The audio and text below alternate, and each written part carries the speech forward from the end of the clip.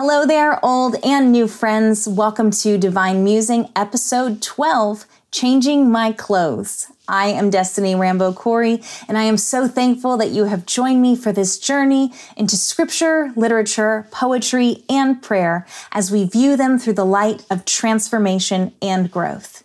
Here's something I've been thinking about lately.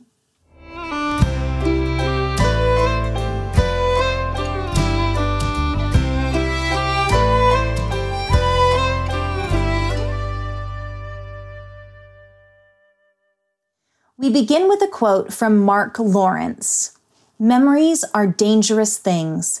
You turn them over and over until you know every touch and corner, but still you'll find an edge to cut you." Memories truly are dangerous. Our past, whether we like it or not, plays an integral role in who we are today. The good, the bad, the ugly, and the growth have all been tools that shape us into who we are. For some, that shaping has led to destruction and ruin and shame, and to others, those tools became lessons and teachings. We all have such interesting stories. You can't sit with someone for more than a few minutes without realizing that. Where we come from, who we were surrounded by, and those we've met along the way, all create a powerful narrative.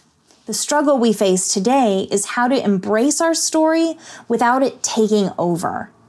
I hear the phrase, own your stuff, with the word stuff replaced by a more colorful S word that I won't be saying.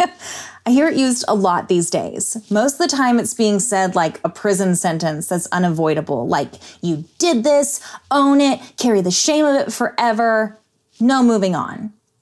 I've honestly never liked that expression. There's a difference in walking in your truth and allowing that truth to set you free versus taking on a cloak of your past that you're never allowed to take off.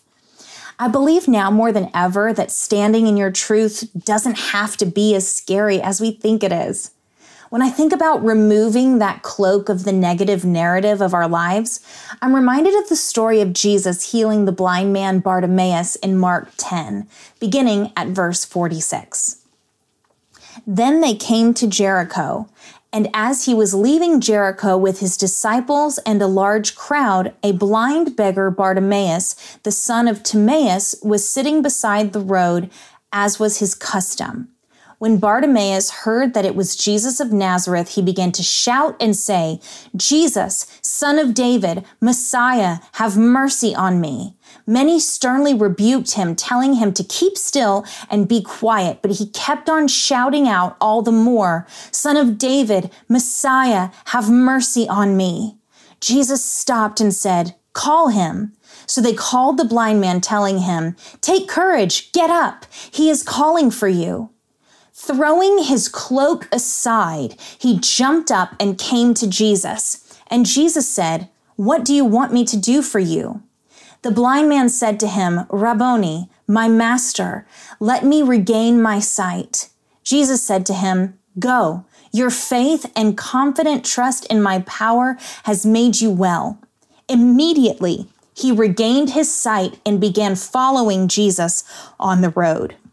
The part of this miracle that always stands out to me is verse 50, where it says that he threw off his cloak before he came to see Jesus. In those times, beggars were made to wear certain cloaks that identified themselves as such. But when Bartimaeus jumped up to go see Jesus, he threw that cloak aside before he even talked to Jesus. He chose to let go of the thing that identified him by his past and his disability first. He had such faith that Jesus would heal him that he didn't even bring that cloak with him. That is the kind of faith I long to operate in. How many of us have the attention of Jesus and the knowledge that he can and will heal us and bring us out of our present circumstances, but we're afraid to let go of the cloak that defines us? Though it's a symbol of being an outcast, it can be comfortable. It can keep us warm at night and maybe even offer some stability. If we know we're broken and everybody else does too, there's definitely some comfort there, even if that comfort is nothing more than well-dressed complacency. When I think about my past, there are so many things that I'm ashamed of. Things I've done, places I've been, people I've hurt forever, and punishments I've inflicted on myself that have left lasting scars.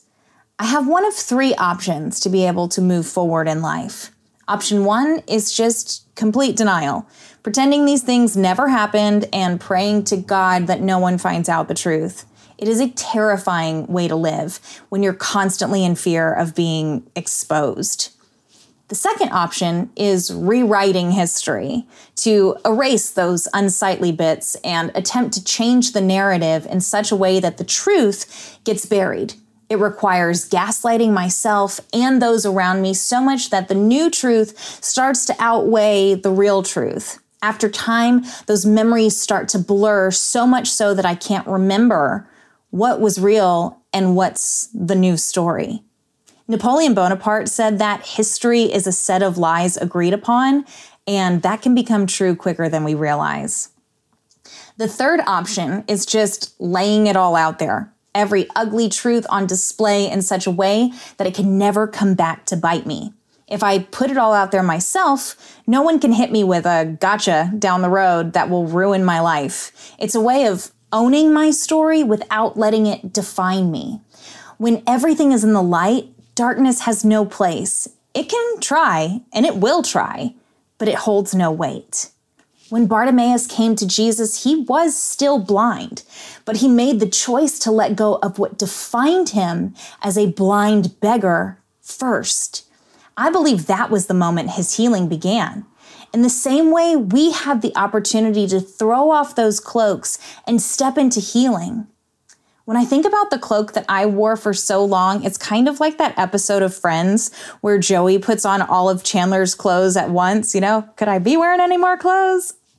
For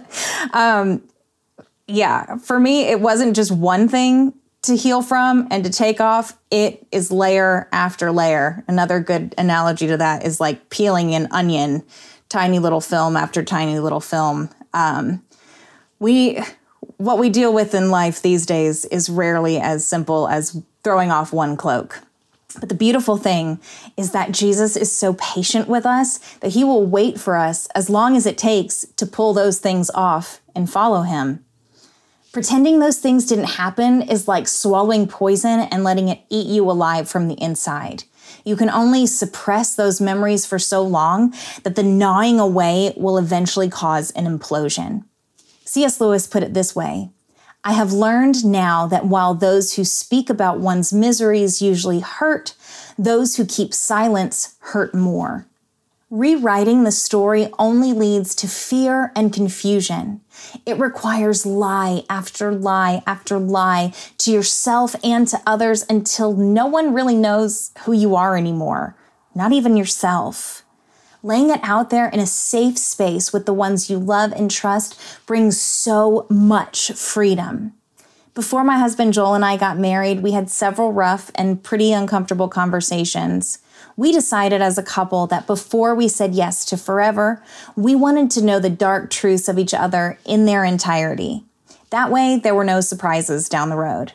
As hard as those conversations were, I am grateful every day to know that there is no shadow that could hurt us, no place of darkness where secrets can hide. I've had to have conversations like this as well with close friends and family members. Some of those conversations required me having to acknowledge the lies of the past and telling them that some of the stories that I had told them weren't true, that I had tried to rewrite history in a way that was beneficial or safe even for me. I encourage you, don't waste time living a lie. Owning your past doesn't have to mean being banished to remain in it. These conversations are vital, first with yourself, then the ones that you love. They're painful moments for sure, but it brings such a sense of peace once the healing has begun. We can't heal until we're honest. We can't grow until we acknowledge where we have been and renounce it. Psalm 51 is one of the most beautiful examples of what that kind of acknowledgement looks like. Verse 1 through 11 says, Have mercy on me, O God, according to your loving kindness. According to the greatness of your compassion, blot out my transgressions. Wash me thoroughly from my wickedness and guilt, and cleanse me from my sin. For I am conscious of my transgressions, and I acknowledge them. My sin is always before me. Against you, you only have I sinned and done that which is evil in your sight, so that you are justified when you speak your sentence and faultless in your judgment. I was brought forth in a state of wickedness. In sin my mother conceived me, and from my beginning I too was sinful. Behold, you desire truth in the innermost being, and in the hidden part of my heart you will make me know wisdom. Purify me with hyssop, and I will be clean. Wash me, and I will be whiter than snow. Make me hear joy and gladness, and be satisfied. Let the bones which you have broken rejoice. Hide your face from my sins, and blot out all my iniquities. Create in me a clean heart, O God, and renew a right and steadfast spirit within me. Do not cast me away from your presence, and do not take your Holy Spirit from me. Jesus taught that the truth will set us free. He doesn't say it'll be easy, but I know from experience that the freedom of truth far outweighs the discomfort of speaking it, and even more so outweighs the inner turmoil of suppressing it. If you are in a place of seeking truth in your own life, or if you're looking for the courage to let go of the cloak of shame, if you truly are ready to face your past, shine a light on it, and find freedom, then why don't we pray this prayer together? Divine Creator, you sent your Son Jesus to earth to show us the way of truth, the way of life, the way of deliverance. Meet me in my frailties and give me the courage to speak my truth. Help me to move beyond the shame and the guilt and to surrender to your healing light. I know that healing can only come once the truth has been revealed, so I ask you to clear my heart, mind, and soul of anything that keeps me trapped in my old ways. I want to dance in the freedom that comes from a life in the light. Help me to remove anything I've held suppressed in my heart and body and bring restoration from the inside out. I surrender to the process without fear or hesitation. I choose to see that the pain of this moment is far outweighed by the joy of truth and honesty. Hold my hand, Jesus, as I remove the cloak of my past and usher me into the dance of truth. Amen. Thank you so much for joining me today. I will leave you with a quote from George Orwell. In a time of deceit, telling the truth is a revolutionary act. I hope this musing has given you a little something to think about too.